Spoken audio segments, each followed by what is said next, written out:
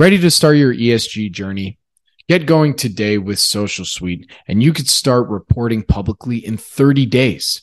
With investor pressure mounting and regulations just around the corner, there's never been a better time to start your ESG reporting. Social Suite takes the complexity out of environmental, social, and governance reporting. Social Suite helps organizations to measure, monitor, and report on their progress with fast, simple, and affordable software. Create value through ESG in order to raise capital, improve brand and reputation, as well as mitigate risk. Social Suite has helped almost 100 micro to small cap companies report on ESG, with some starting their baseline report in under 60 minutes and reporting publicly within 30 days. ESG is a lot easier than you think, and you're probably already doing it. So take your sustainability reporting to the next level with measurable progress. Start your ESG journey today with Social Suite, an ESG software company for micro to small caps. Visit socialsuitehq.com. That's social, SUITEHQ.com to learn more. This podcast is for informational purposes only and is not provided as financial, legal, or any other advice. The information is not investment advice or an offer to buy or sell any securities or make any investment. The views expressed by guest speakers are their own, and any reference to third-party products, services, or information does not constitute an endorsement thereof by SNN or its affiliates. SNN expressly disclaims all liability for any individual's use of the information presented in this podcast.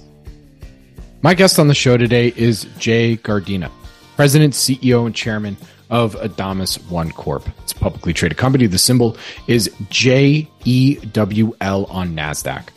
Adamas Corp, the original lab-grown diamond company, as it states on their website, is a high-quality diamond manufacturer based in the United States. The company, again, according to their website, is the originator of the chemical vapor deposition CVD process for diamond, and a direct company lineage back to Apollo Diamond, as well as they claim on their website that their lab-grown diamonds are identical to the best mined diamonds optically, physically, and chemically. Adamas had recently participated in our conference, the Planet Microcap Showcase Vegas. And following some of the conversations I had with folks that met with Jay in a one-on-one meeting and post-presentation, I wanted to better understand how Adamas differentiates themselves from their peers, as well as their business strategy, launching a consumer-focused lab-grown diamond brand, opportunities beyond the consumer for lab-grown diamonds, Adamas's path to profitability, and where he would like to see the company in 3 to 5 years. With that, please enjoy my conversation with Jay Gardena, President, CEO, and Chairman of Adamas Corp. Jay, thank you for joining me today. How you doing? I'm pretty good. How about yourself? I think finally recovered from Vegas. I make that joke because you were in Vegas with us at our conference, Planet Microcap Showcase Vegas. I heard I got some interesting feedback from some investors that I highly respect. So when I got the email saying, "Hey, you were available to do this," I was like, "Let's go." I want to find out more because we'll get into it a little bit more as we dig into the story here. But I wanted to start off. This is my first question that I ask everybody on here. Can you give us that one line that best describes Adamas? Sure. I mean, if we look at the best line for Adamas, I think Adamas is the original lab-grown diamond company. It sums it up in one line. All right. So I want to dig into that. And I was actually really happy you said that as the first time, because part of why I wanted to interview you is because you are the second lab-grown diamond company that I've interviewed over the many years of doing this.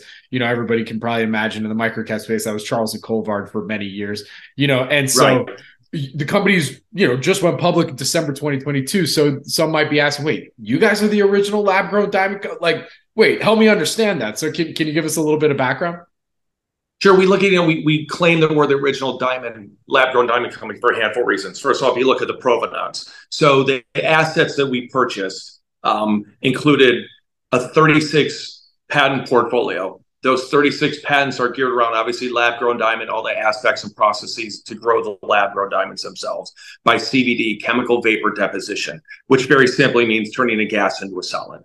So in that asset package were the original foundational patents. So anybody in this industry that's growing by CVD, which is probably 90% of the industry, is infringing on our patents. The base patent says, look, Anyone that's growing over 20 microns thick, which is literally like a sixth of the thick as a postage stamp, kind of thin, any diamond substrate is infringing on our base patents. And then the process patents we do on top of that, it was Dr. Linares in the early 90s when he developed the patents, was his mindset was always, how do we Teflon coat the company at the time, which was Apollo? How do we Teflon coat Apollo that no matter where we go or where the patents go or other the industry goes, we're secured in the processes that we do and we can always continue to do business. And that was a very smart mindset.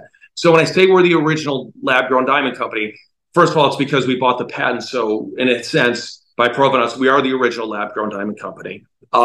As well as when we talk about new age of lab-grown diamond companies, we're really in the forefront, especially from an American standpoint, in the forefront from a technology standpoint. And then where we see ourselves, 12, 24, 36. We have a pretty good game plan. Absolutely. So for you, I mean, you're also the founder of the company. What was your reasoning to want to get into the lab grown diamond game? That's a great question. I don't even know anymore. No, I mean, if you look at me historically, what I do is I look for distressed assets, number one. And I look for distressed assets in a category that I think is a really emerging category, has a lot of potential. When I did Ammo Inc., we looked at the ammo because you talk about an antiquated, category. There was no new technology in the ammunition sector for almost 80 years when we took over those assets, and there was no marketing. I did, first thing I did was change all the packaging, change our marketing, go in stores, do floor wraps, shelf tuckers, end caps. No one had even heard of that in the industry. Like, what are you talking about? I go into Bass Pro, I go, can we put an end cap here and do a floor wrap? And they're like, you know what I mean? So I look at how do we take over the assets? I put my management team around them, and then we want to be as disruptive as possible and grow a company as quickly as possible as well. So when we looked at the diamond category, this is, early 2019, late 2018. There was, my friends were like, you're crazy. That's a synthetic diamond. It's never going to take off. And this is really when you saw De Beers and the Mine Diamond groups pushing hard against this industry. Trying to sandbox it, saying they're synthetic. Well, look, we grow a diamond as Adamas. We've tested our diamonds. It's every single criteria we measure equal to a mine diamond, if not better. So our diamonds we produce are chemically, physically, and optically identical to a mine diamond. The only difference is one comes out of the earth and one comes out of a safe environment we call a factory, right? So I got in this and I hunted the company. I looked at the assets. And I said, this is where I think the future is going to go, not only from a jewelry standpoint, also from a technology standpoint. You have to understand, diamonds are obviously the hardest substance on earth, right? So that's great for drill bits, cutting blades, scalpels. It's also the best optics. So where does that go? Solar panels, right? Diffraction, refraction of light, number one, as well as the number one thermal conductor in the world, which is great because as we see the need and the necessity for supercomputers coming online, with the development of AI, et cetera, we know that diamonds are almost 5 times higher thermal conductivity than silicone. So now when you start taking that as a thermocoupler for chips, and then now we're working on how to create a computer chip on a full diamond substrate. That's when it really takes off. We look at the jewelry industries here. You're at almost a 10 times TAM level when it comes to technology for lab-grown diamonds. See, that's where I really wanted to get to in our interview today, because, look, when I heard lab-grown diamond, jewelry, like from my experience and, from the struggles that I know in, some other companies and just attacking the jewelry space on the lab-grown side, I'm like, why? Like that is, from a marketing perspective, how much it's a nightmare, like to just carve into that space a little bit. So when you talk about the tech side, that's interesting. Right. And it's funny because you brought that up, and this is what I tell everybody. When you have a new category or a new product within a category, it's extremely expensive. When you're first to market, you're first to not fail, first to run out of money. Right. No, you look at your Q, the CD. It's absolutely. You have to create awareness for the product, which is expensive, right? Look at me. So you have to do marketing, go out there hard with PR, and get attention to the product or the category. And then once you get your attention, you gotta educate them, right? So you have costs to bring them to the product and understand it to get it. And then you have to educate them, extremely expensive, and re-educate and re-educate, right? It's not a synthetic. We don't make perfect diamonds. We're not cubic zirconia. We're not moissanite. We're an actual diamond. We get graded by GIA, IGL, EGL, all the same qualities and characteristics of mine diamond. We have the same criteria and threshold that we have to meet, right? And then once you've created and educated them, then you have to create demand. Not an easy thing to do. And then once you have that demand, how are you going to service the demand, right? So then you got to go, I have to have a way either, e-commerce is tough. How do you get traffic to e-commerce? How do you get in brick and mortars when they're pushing back against you? Because they look at this as the devil when it originally came in. Like this is going to erode, our market price for lab or for mine diamonds, et cetera. So all those four different variables are extremely expensive. I say it's like trying to get an entrance onto a freeway. You can only pave it so far. Well, where we are right now for Adamas especially is like, well, guess what? It's paved to the freeway, and now we're on the freeway, and it's time to run. And you look at whether it's Diamond Foundry, all the groups up to this point, SIO, Charles, all those guys, they all had a little piece that they paid for along the way. Now we get to reap those rewards and the benefits. So sometimes it's not best to be first to market, right? So it was an uphill battle, and the first way they did it, because the lowest hanging fruit is jewelry, right? That's the lowest hanging fruit with the highest dollar output. Now that it's really established and people understand how to really manufacture these lab-grown diamonds, now you look at the tech sector, where the tech sector prior was this much. Now that's a much more cost-effective medium. It goes like this. So all of a sudden, your world of exposure of what you can sell to and develop with the lab-grown diamond product expands exponentially. So let's talk a little bit about the business. As you said, jewelry is the low-hanging fruit right now. That's where the company is primarily selling your product. Yeah. So currently, right now, we sell, on a wholesale basis, finished diamonds and finished goods. Okay. Our goal is, everyone knows, like I complete my ecosystem, right? I want to have from seed to sale, and I want to own every aspect within between that. Because look, especially as a new company, your priority on someone's list is usually down here. You want to be at the top priority list. So, right, there's preferential treatment. You don't sit in a queue. You're not at the bottom of the queue. Your pricing structure is better, right? Your turnaround, quality, everything for me. So we want to make sure that we control where we are on the priority line. And obviously, if you own all different aspects of that, you're at the top of the food chain for yourselves. So we want to make sure we own all of that. So currently we sell wholesale diamonds. By the end of the summer, September 1st, we launch JEWL, which is our high-end luxury brand of jewelry goods. So we launch ljowle.com. And then we've been developing, building out all of our inventory for that. We want to make sure that we're Van Cleef, Louis Vuitton, Cartier quality of jewelry or better. And we've been successful at that. Our diamonds, you saw some of them, I brought to the microcap, Planet Microcap in Vegas. And everyone, when they look at it, when you feel the quality, it's completely different. And for us, there's not a lot of American companies in this space right now. Very few. Right, especially American companies with any horsepower. So we look at this as, I'm a branding guy. Merchandise and branding guy, and I build brands. So for us to establish ourselves as the number one brand, domestically and worldwide, isn't that difficult. So we look to go in this market extremely aggressively. So even though we're selling only jewelry right now, in parallel, we're building out everything to get in the tech space and really take over the tech space as well. Right. Because this is just my opinion, because that's what's really interesting. It seems like, because look, the jewelry is going to be one thing. It seems like there's, I had your presentation up actually from the webcast, and I see the TAM on that side. And look, LVMH is making investments in it, right? Like, okay, that there's clearly, some of the bigger players in jewelry are also recognizing like, okay, lab-grown diamonds, there is a potential utility here, not just on the consumer side, but maybe something else here. So why is it that there is no other American exposure? Like I said, Charles Culver, they're American-based, but, like other than them on the moissanite side, why is it relatively not so much exposure in the US versus some of the global companies now entering the space? So when we look at the domestic US market, the recent analytics just came out, and 42% of all diamond sales in America are lab-grown diamond right now. They say by the end of the summer, it's going to be a 50-50, which is a big watershed moment. You saw the Wall Street Journal that just came out like 3 weeks back, and they said, look, from a global standpoint, lab-grown diamonds 2021 didn't even represent 1%.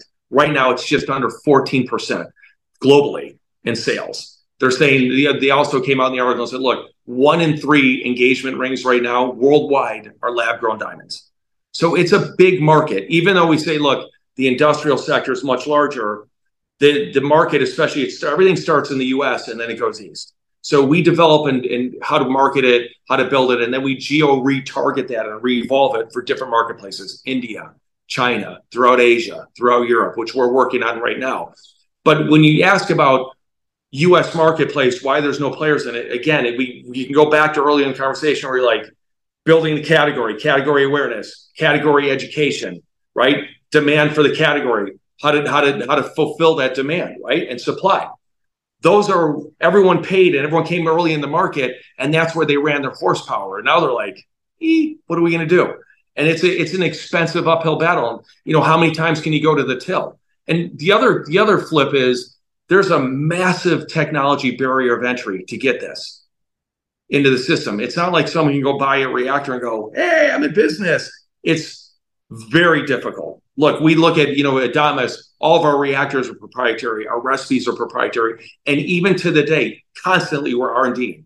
How do we better make a more efficient, system where we burn less energy, right? Even though we're nuclear energy and have no carbon footprint, we lower our cost by the least amount of energy we use, right? How do we make it more efficient? How do we better output? And then from our recipes, how do we make a better diamond out of the box constantly, right? Bigger, better color, better clarity, right? This is what we always strive. So we always R&D. And then in parallel, we R&D for everything for the technology sector. So it's a difficult entry to get in this market, and especially in the US. The US isn't cheap. No. And fortunately, we're in a good position right now, like I said, where it's paved to get on the freeway. Now we just hop on the freeway. So all that cost of building everything out, we didn't have to bear those costs. Got it. So let's talk a little bit more about also the IP portfolio, because you mentioned earlier in the interview that 90%, I think you said, right? It was about 90% of other lab-grown diamonds are potentially infringing on your technology. So tell us, what's the lifespan of those IP of that IP portfolio? So it depends. I mean, like our initial one is public domain almost right now, but we have, supporting on and on and on. And that's, if we look at the patent portfolio breakdown, it's 28 domestic, 8 international patents. Got it. So for us, we look at the course, but to me, if people are infringing on it, it is what it is. I'm not litigious. I'm not going after them, but it puts us in an extremely good position down the road. Whereas we see the patent wars ensuing, right? Because De Beers type 2A and blah, blah, blah, they've gone back and forth, and WD, et cetera, that we know that if De Beers wants to perfect their patent portfolio, they got to buy us. Just the reality, right? If someone wants to go into business and not have to worry about getting attacked, they can buy us, right? So it puts us in an advantageous position down the road. I'm not looking to sell right now. Down, a couple of years from now, we're up and running at the new facility with the 100 reactors, blah, blah, blah, blah. And our top line, our cap structure is a little higher. It's more money for all of our investment, right? For all investors and shareholders, it's a bigger return for them. And that's always a goal. I mean, everything as a public CEO, as your goal is improve quarter over quarter. You're always looking for top line, increase your top line revenues, increase your bottom line revenues, right? If you don't have the ability to increase the top, make sure you're constantly increasing those bottom line revenues and always increasing your shareholder value. No doubt. That's always your mindset. That's your job as a CEO of a pubco. Other than that, it's always shareholder value. I tell everybody, going public isn't the easiest thing. Look, I used to be a private company CEO, and I could whiz around that. And my first public company, I didn't know anything. I didn't know the difference between a Q and K. I got pummeled. I'd made every mistake a green CEO could possibly make, but I did on the OTC. And after 2 years, I pretty much learned a lot, right? And I pat myself and I go, now I understand this industry. Now Pubco, I can understand how to run Pubco. So you have private co and Pubco, right? So now I understand. But once you go public, once your IPO is done, or if you're uplist, whatever you're doing, you have to understand that at best case scenario, your day breaks into thirds, right? Or your time allotment for the month, where a third of it is always shareholder value, dealing with going out broker dealers, going out and talking and doing your road shows, constantly getting more eyeballs on your stock, raising money all the time, whatever you're going to do for your capital needs going forward. And then a third of it is running your business, right? So for me, I'm very fortunate. I have a great team, C-level management team and under all the way down. And my team knows, like, look, I have to focus on this for the company right now. We have acquisitions. We have whatever it's going to be down the road. This is what I'm focused on. Here's our directive. Here's an issue. Here's what we have to do. Here's everybody's marching orders. I expect you to come back to me and go, I completed it. It's great. Or if there's an issue, you come to me and go, how do we figure this out? And we sit down in a group and roundtable and figure it out. Right? So that's your job as the CEO of a public company. It's not the day-to-day operations anymore. That minimizes down to this because you have so many other things on your plate that you have to do. For sure. And look, there's always a million different ways to skin that cat, right? To be public company CEO, right? You could be how you describe it. You can be more on the operator side, like there's tons of different ways. So, what you think works best for you, you got to run with it, right? Especially as long as the company grows. It depends how old the company is too, right? When you talk about the operator side, et cetera, and where you are in the market. And like, this is a very challenging market right now that we're in. So you have to make sure that you're focusing on the market, that you're working, that you're on the boards, you're making sure that your social media feeds, that you're putting everything out on the street where people understand where the company is. You're just not in a dark phase. There's so many intricate things you have to understand and know. If you don't have knowledge as a public CEO, it's a very difficult thing to learn. You have to, especially as a startup, you have to know how to roll up your sleeves and really bear down and get through it. You can't look at your stock like you're a crackhead. You'll drive yourself insane, right? You're only as happy as your stock is green. Especially with all due respect, in your case too, like that, let's talk about that experience. Look, you did IPO 5. The company's trading now under, we're recording this on was it Tuesday? Like 80 Tuesday. cents. Yeah, I love 80 cents. It's relaxing. It's Tuesday, May 16th, 2023. Like we said, it's $5 IPO. Now it's under $1, around 80 cents. What does that? Don't make me feel even worse. Sorry. So look, I tell everybody, you always look at when you're trying to raise money or when you list. And I always tell everybody, Thanksgiving to the second week in January, try to do anything in the public markets, right? Everyone's selling their stock off for the end of the year, blah, blah, blah. We listed December 10th, right? Which is smack dab in the middle, right? Which you couldn't ask to go public at a worse time in the hardest market ever. You have to understand, I think we were the second or the third IPO post the moratorium that they did. Remember, HKD and all the Chinese stocks came out $7 to $2,300. And they're like, okay, well, we're going to let you guys go. But it was to get public this was the most difficult company I've had and most challenging to get public because of where the markets were. It was very difficult. You had the SEC and NASDAQ trying to figure out how do we control the new IPOs from coming in running crazy. And that was the biggest concern. We don't want high concentration in the IPO, which standard, we take companies public 15, 20, 30 people in the IPO itself, not including, obviously you have, your 460 shareholders need blah, blah, blah, blah to qualify. But it's 500, they're like, you don't have any shareholders in the IPO. Buyers in the IPO, you're like, I don't have enough with 500. Like, you're not there. Like, what? In the old days, that was unheard of. So it's a much more challenging when you flip the switch in your IPO and you go live and you're effective. So it's a much more challenging marketplace. And, things that worked a year ago, 6 months ago, it's different. The retail market in America is it's been beat down. You have to understand, a year ago or a year and a half ago or 2 years ago, first of all, you came out of COVID, people were sitting at home. You looked at, sorry, someone just calling it. You look at the, whether it's Bitcoin, right? All the cryptos were running up like this, the NFTs. So people were constantly looking for meme stocks, right? What's the next, AMC, where are we going to go? Whatever it was, everyone was looking for the next meme stock because they thought it's a short squeeze, so it's going to run. So people, every day they woke up and they had 500 or 1,500 or 2,000 or 5,000 to put into the market. And whoever screamed the most, whoever was the loudest wheel on the message board, who was Reddit, whoever they were following, right? Or their influencers that were around and aren't around anymore, right? So whoever was telling them where to go or what they liked as a stock, that's what they were funneling into. Well, now those kids and that group that was at 5,000 and under retail, they don't have any money anymore. Right, we all know what happened to the cryptocurrency, all that pummeled, right? FTX, whoever you want to blame on it, whatever it is. So we look at that was a house of falling cards. That's done. And then you look at the influencers, and I'm not going to name any guys. They're off the market, to say the least. They all got arrested in end of November. So we look at, the market's changed, and how you get out there and, get the word on the street about your stock, right, is what you want to do.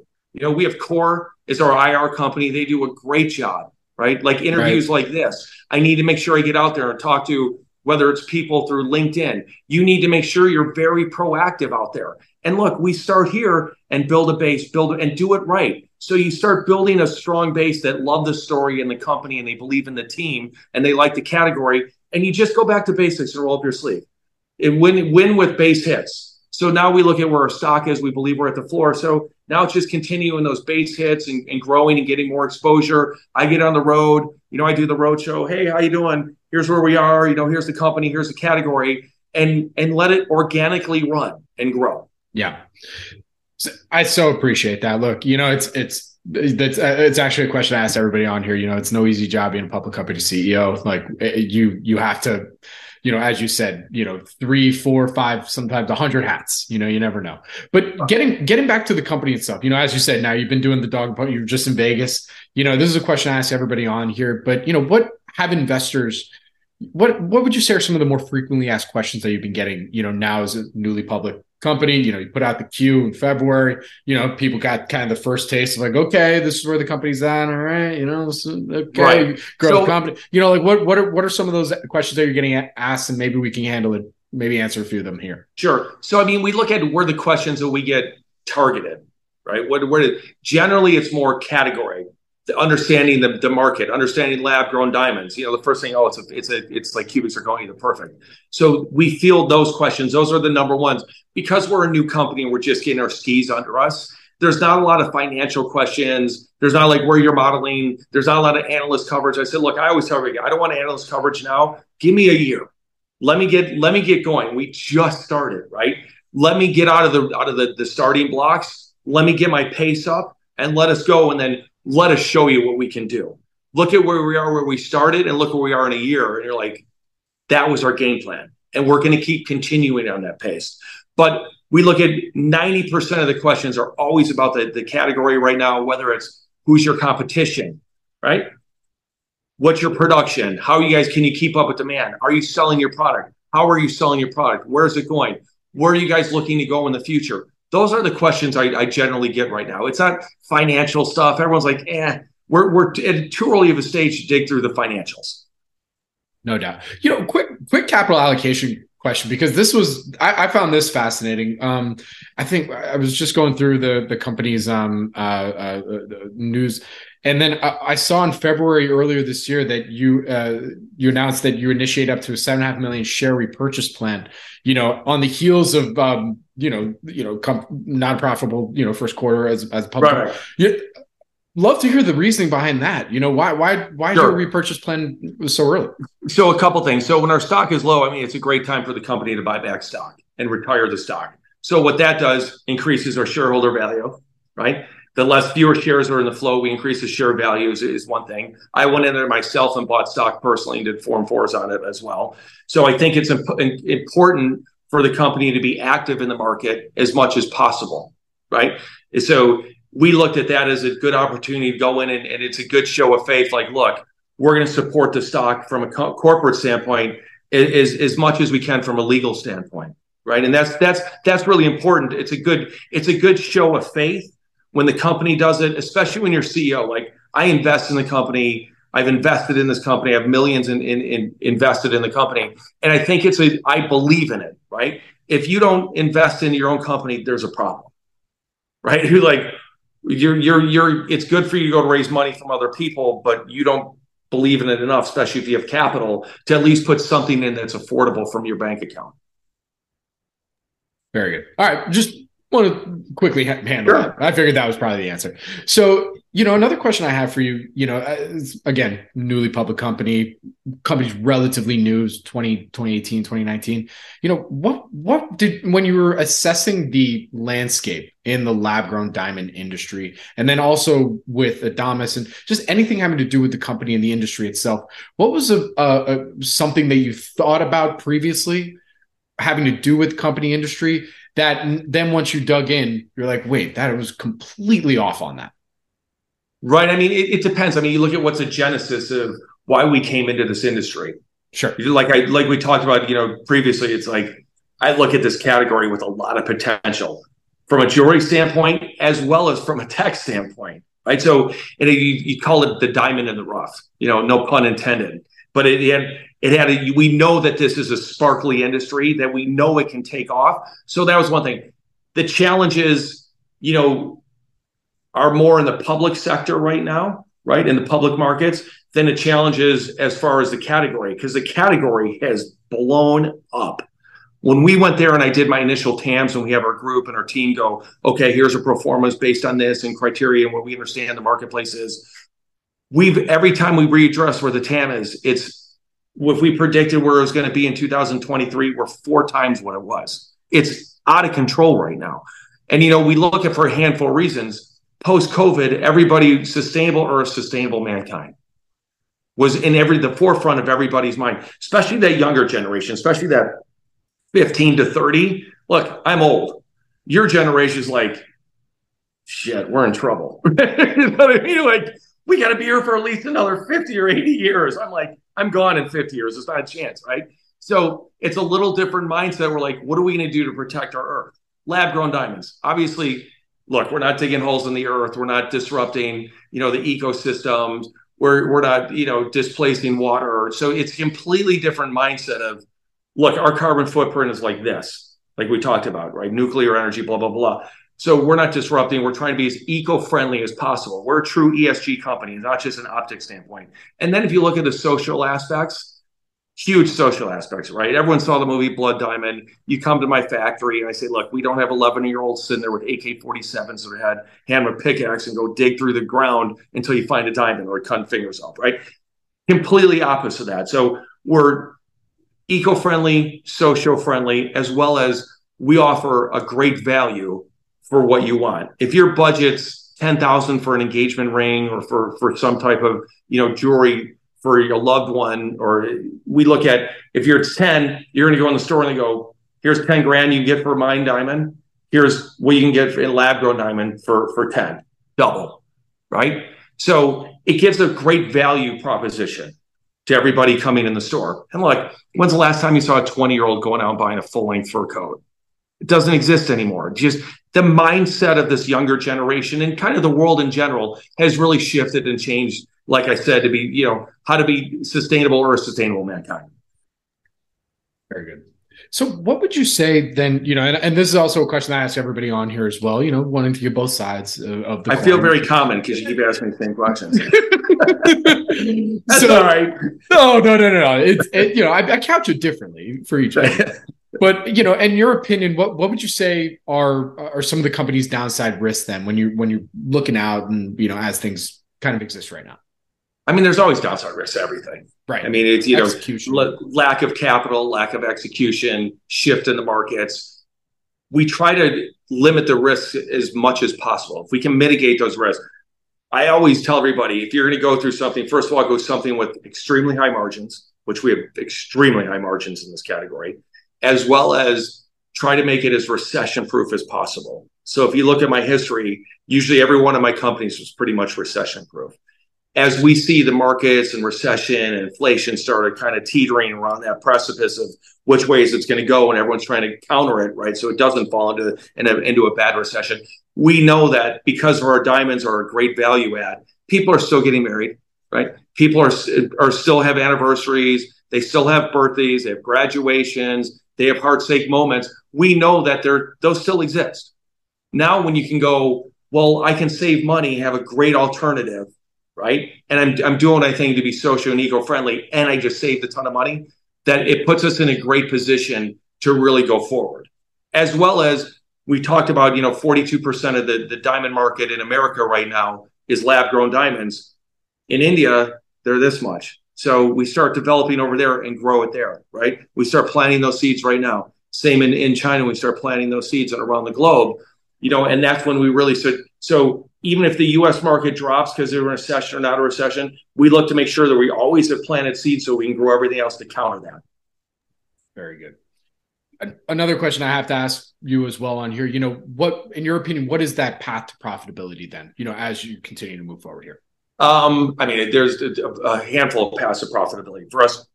We just flipped the switch to all of our reactors are at full capacity right now. At full capacity, profitable. Not even a concern, right? And I tell you, we're profitable without growth. Like if I look and go, I want to expand. Well, we need to build out the new factory, right? That we leased. Well, that I use, here's my cash. I start pushing over here. So out of the proceeds, I start building that out. So we look at, we're profitable, but we're using our profits to grow the company. And that's always a mindset. Look, you'll never see me at one of my companies be complacent and just go, we're happy right here. I'm really good. Never. I want to grow. I always go, how do I grow the market cap? How do I increase our shareholder value? That's always in my mind. Like we have a game plan. So we know that we'll have full capacity, right? We're building out, like I said, our jewelry line for El Jolie. Selling direct to consumer, our margins go even higher, right? And we'll market ourselves to be the number one brand and the only luxury brand. And then we'll hit high-end luxury, mid, low, wholesale rough. So we want to make sure that we've acquired and we pushing through on every category and distribution channel. We want to make sure whether it's we organically development or we acquire that, right? And if we look for acquisitions, like we said, it's always top and bottom line. How do we bolt on something that's going to increase the shareholder value and increase our easeability and complete our ecosystem? So it's constantly looking of, is it easier for us to grow it or acquire it? In all of our mindsets. So it's always smart acquisitions, right? Smart growth and organic growth. So we always have that balance of where do we go? In terms of acquisition, I mean, you don't have to obviously name any companies that you're looking at right now because, obviously we can't do that. But I mean, what does an accretive acquisition look like for Adamas? We look at, it's from a financial standpoint or from what we target. Either one. So we look at from a target. Like I said, I want to own seed to sale. So we grow our own diamonds, right? So we have the seed part taken care of. If we have a bigger demand than our current capacity, we'll reach out in the sector and maybe buy some rough diamonds, right? From vendors that we go, here's a quality that we demand, right? So we look at that. We want to make sure that we cut and polish. When I say cut and polish, we want to have a cut and polish facility where we finish our own goods, right? So our turnaround time goes from 4 to 5 months for cut and polish to 6 to 8 weeks. Cash flow, right? So would that be a smart acquisition to own your own cut and polish? And what are the parameters around that? And then we look at different distribution. Is it smart for us to build our own e-commerce or to acquire already established e-commerce with a lot of traffic, right? Then we can plug in our own jewelry lines. We can plug in our own diamonds that we grow, seed to sale, and then the profit margins even go higher where they're just buying finished goods. Now we manufacture the finished goods. So there's another one, and that's a balance of where we are. And then other distribution channels as well. So that would be the mindset because that's the true ecosystem, where it's grown to where it's sold and everything in between. Very good. All right. And then, where you look at those, it's you acquire out of cash flow, right? Your own cash flow. If we had to go to this market right now and raise money, right? If we did, I would just do straight debt. Because you look at straight debt and the only reason you can have the ability to do straight debt if you're looking for acquisitions that have enough EBITDA to service the coupon, right? And making sure you're aggressively going out that. And don't forget, if you're taking debt on an infancy stage, your cost of capital is higher. So you want to make sure that down the road, you can go, how do I reservice that debt and constantly bring my cost for that debt down? And that's always the mindset. 100%. All right. So my final question for you here, in your opinion, where do you want to see this company in 3 to 5 years? And what would you say are the inflection points that will get you there? So for me, where do I see us in 3 to 5 years? Dominating the world, right? From a lab-grown standpoint. I want to make sure that we built and successfully built out ourselves as the number one and most known brand for lab-grown diamonds from a jewelry standpoint, as well as we want to make sure that we lead and we set the tone and the pace in the tech sectors. That's always our goal, right? So from a financial standpoint, my crystal ball broke in 1987. So I couldn't tell you where it's going to be, and that's silly. I'm not going to throw a dart at a wall full of numbers and go, here's where we're going to be. So we want to make sure that no matter what, we have domination on all the distribution channels, right? That we've made sure that we successfully built ourselves as the brand. And I tell everybody, you're successful as a brand when you're the reference, like Kleenex. Do you ever go, pass me a tissue? No, you pass me a Kleenex, right? Same type of scenario. So we want to make sure when everyone talks about diamonds, it's Adamas or El Jolie for jewelry, whatever it is. You want to make sure that we've established ourselves as that known brand, right? And then you become an iconic reference, and that's always important. And from the tech sector, look, I mean, our COO is a gentleman by the name of Jerry Maguire. He's a 23 C-level executive at Analog Chip.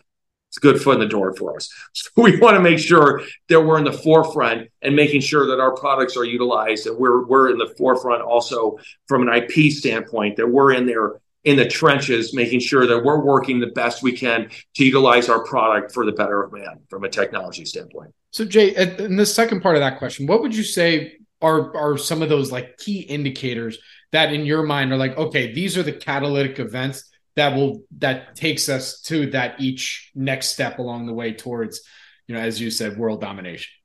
Right. There's obviously number one, first, you got to figure out how to complete your ecosystem, right? Because at that point, you have the variables where you can evolve, pivot, and shift as needed.